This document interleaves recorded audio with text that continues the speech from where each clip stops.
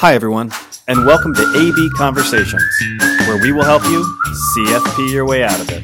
A podcast where you get into the minds of a couple certified financial planners on how we think and feel about everyday financial planning questions and what should really matter most to you. A healthier financial life starts now. Hey, everybody, welcome to AB Conversations, starring my favorite co-host. I was looking around. You said, "Hey, everybody." I thought there was other people on this Zoom with us. I don't know. I was trying something different. Hey, everybody listening. Let me introduce you to my favorite co-host, Adam P. Warner. You know what's funny? I completely forgot that people listen to these. I thought this was just for us. I didn't make that connection when you said everybody. Like, oh, there's other people that listen to these things. I think so. Yeah. Devin tells us the numbers are up. Good point. Good point. So, without further ado, let's jump right in. So today we're gonna talk about, as much as I love bantering, Ben, people aren't here for that. Let's the topic today is financial independence. It's a topic that's come up a fair amount recently with some clients of ours, and we'll just kind of set the table with what that actually means, and I guess give some context as to what role that we can kind of play in helping figure that out for people. But let's just start there. Financial independence. Right. So this is one of my favorite ones because I think, again, when we are defining the work that we do, the easy way to describe it, you know, if you're in the profession, is we help people reach their goals. And then you talk to people about it, they're like, well, I don't necessarily have goals, because when somebody starts asking you, like, what does that goal mean? When do you want to retire? How much money do you need? People maybe they don't think of it that way. So when we say or hear people talk about financial independence, I think it's been best described by one of our favorite kind of leaders in the industry, Carl Richards, as you're trying to get to some sort of desired end state, right? And it's having the financial means to then do what that desired end state really means to you, right? And I'll just pause there. I think it can be that simple. Yeah, I think like the simplest part in my head is, if you didn't need to go earn any money, like financially, you didn't have to worry about things, what would you be doing with your time and your life? Right. Let's figure out, what is it going to take to get you to that point financially then? So really, the goal isn't, I want to retire by 65. The goal is, I want to have the freedom of time to chase around my grandkids. I want to be in good health so that I can do this sort of traveling with my spouse, or, you know, with my sister. We want to go see these things. Whatever that is, it's the purpose. It's the purpose behind the financial plan that is what we really need to understand and talk about. So that way you can kind of align things to it. So I like the way that you put it. It should be defined as, I don't really have to do anything more to fill my day with the things I want to fill it with. And for some people that's an age, some people it's not, right? I'll turn it to you. We've heard it a little bit more frequently in like the FIRE movement. Mm-hmm. Yeah, FIRE is financial independence, retire early, FIRE. The idea there being, it's for that younger generation who wants to not feel like they have to work until 62 or 65 or whatever full retirement age, 67, to be able to feel like they have all of what they need financially to be able to just stop working at some point sooner than later. Yeah. And let's not just put it all in the camp of like the math of what's the lump sum you need to like have all this income coming to you. Financial independence, maybe for some people, is they're still earning some amount of income, but maybe it's kind of understanding that they either don't have to be doing a certain job, don't need to be doing certain activities to earn that. Maybe it's passive income. I think maybe we can get into like the different ways that financial independence happens. But I think first and foremost, it's to recognize that it is some sort of definition of what is the purpose behind that money, so that getting to that point is really the focus and not necessarily all the financials leading up to it. Right. That's fair. So I don't know, let's pivot to maybe the second part of this conversation is financially independent would mean different things to different people, right? So go ahead.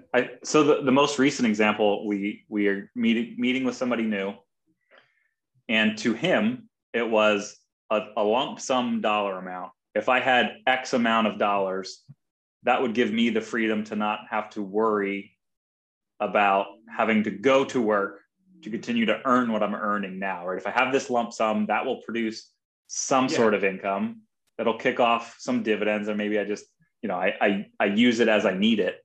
But it's the freedom for him was to feel like he could do what he wanted with his time, whether that was continuing to work, if that was something he wanted to do, start new businesses, start new endeavors, and feel like failure wasn't, I was going to say failure wasn't an option, but failure wouldn't have negatively impacted the family finances and his well-being. Yeah, it's the freedom of thought at that point. It's the freedom I would hope from some sort of misplaced stress, right? And as you were saying that, I'm kind of remembering, and I don't know if you would remember this, but it was Voya's predecessor, ING, that had that commercial. Mm-hmm. Had to be like, I don't know, early 2000s. Yeah. Where their commercial really was kind of around this financial independence thought, where you had different people walking down the street and they all had a different number floating around their head. And that's kind of the idea. Depending on what, the desired end state was for each of those different people, they certainly have a different number that's going to be associated to the income that needs to be produced to do what I want to do, right? That's a great example of how like an asset level was going to define that, or should define that for certain people. Yeah. And for others, I think we certainly have clients that have rental properties or investment properties or something along those lines. And then ultimately it's how many of these do I need to have to get to the level of income where I don't have to go work? Right. These properties that now I own, or at least I'm paying on, are paying me to meet my expenses. And so ultimately, I guess in my head, that's part of what it comes back to is your own individual situation. What do you need to meet your basic living expenses? And then the way to go about that, it's all preference and situational based off of, that particular person's, what do they want to see in their life? Yeah. So I'd give the third example then. I know assets, income, those kind of can come together. What comes first, the chicken or the egg? But it also could be the activities. I know we've brought it up in different podcasts too. Maybe the retire early, again, is to get to some sort of financial independence. It doesn't mean I can never work again. It just means that I can now do different activities. Maybe now I can flip from my full-time job to consulting. Maybe I can go from teaching in the classroom under these conditions to I'll be an adjunct professor, right? I'm adjusting. I'm financially independent enough that I can adjust the way that I earn income to better fit this next phase of my life. Yeah, it's the freedom of choice, right? To be able to choose to do the things that you want to do on your terms, whether that's, earning income in a less stressful job than maybe the one that you've had as your kind of quote unquote career.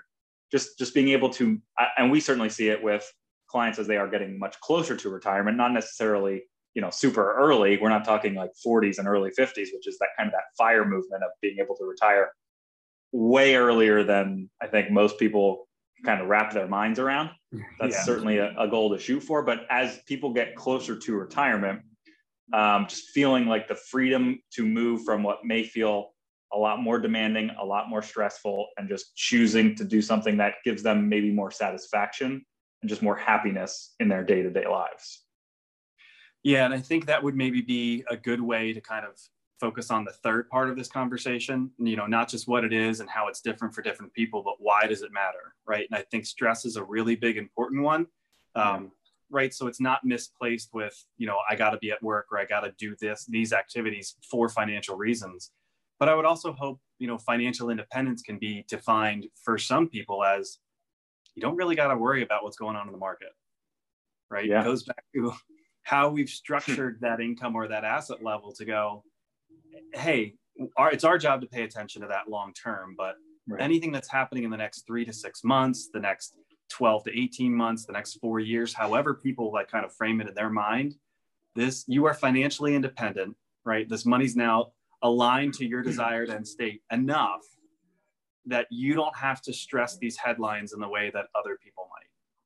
Yeah. And so we've also, what just popped into my head, we've been around enough people where the conversation, when we feel, or at least we can kind of prove based off of their situation, that they do have that freedom, the conversation or the decision is often, you have enough money to meet your needs that you don't have to take additional investment risk. But by the way, you have everything you need, so you can take additional investment risk and it's still not going to affect you. So again, it's 6 of one, half a dozen of the other. Which would you prefer? Would you rather just not have any risk, knowing that what you have is enough? Or because you can't outspend what you have, there's no reason not to take more risk and leverage that in some other way, depending on what their values are.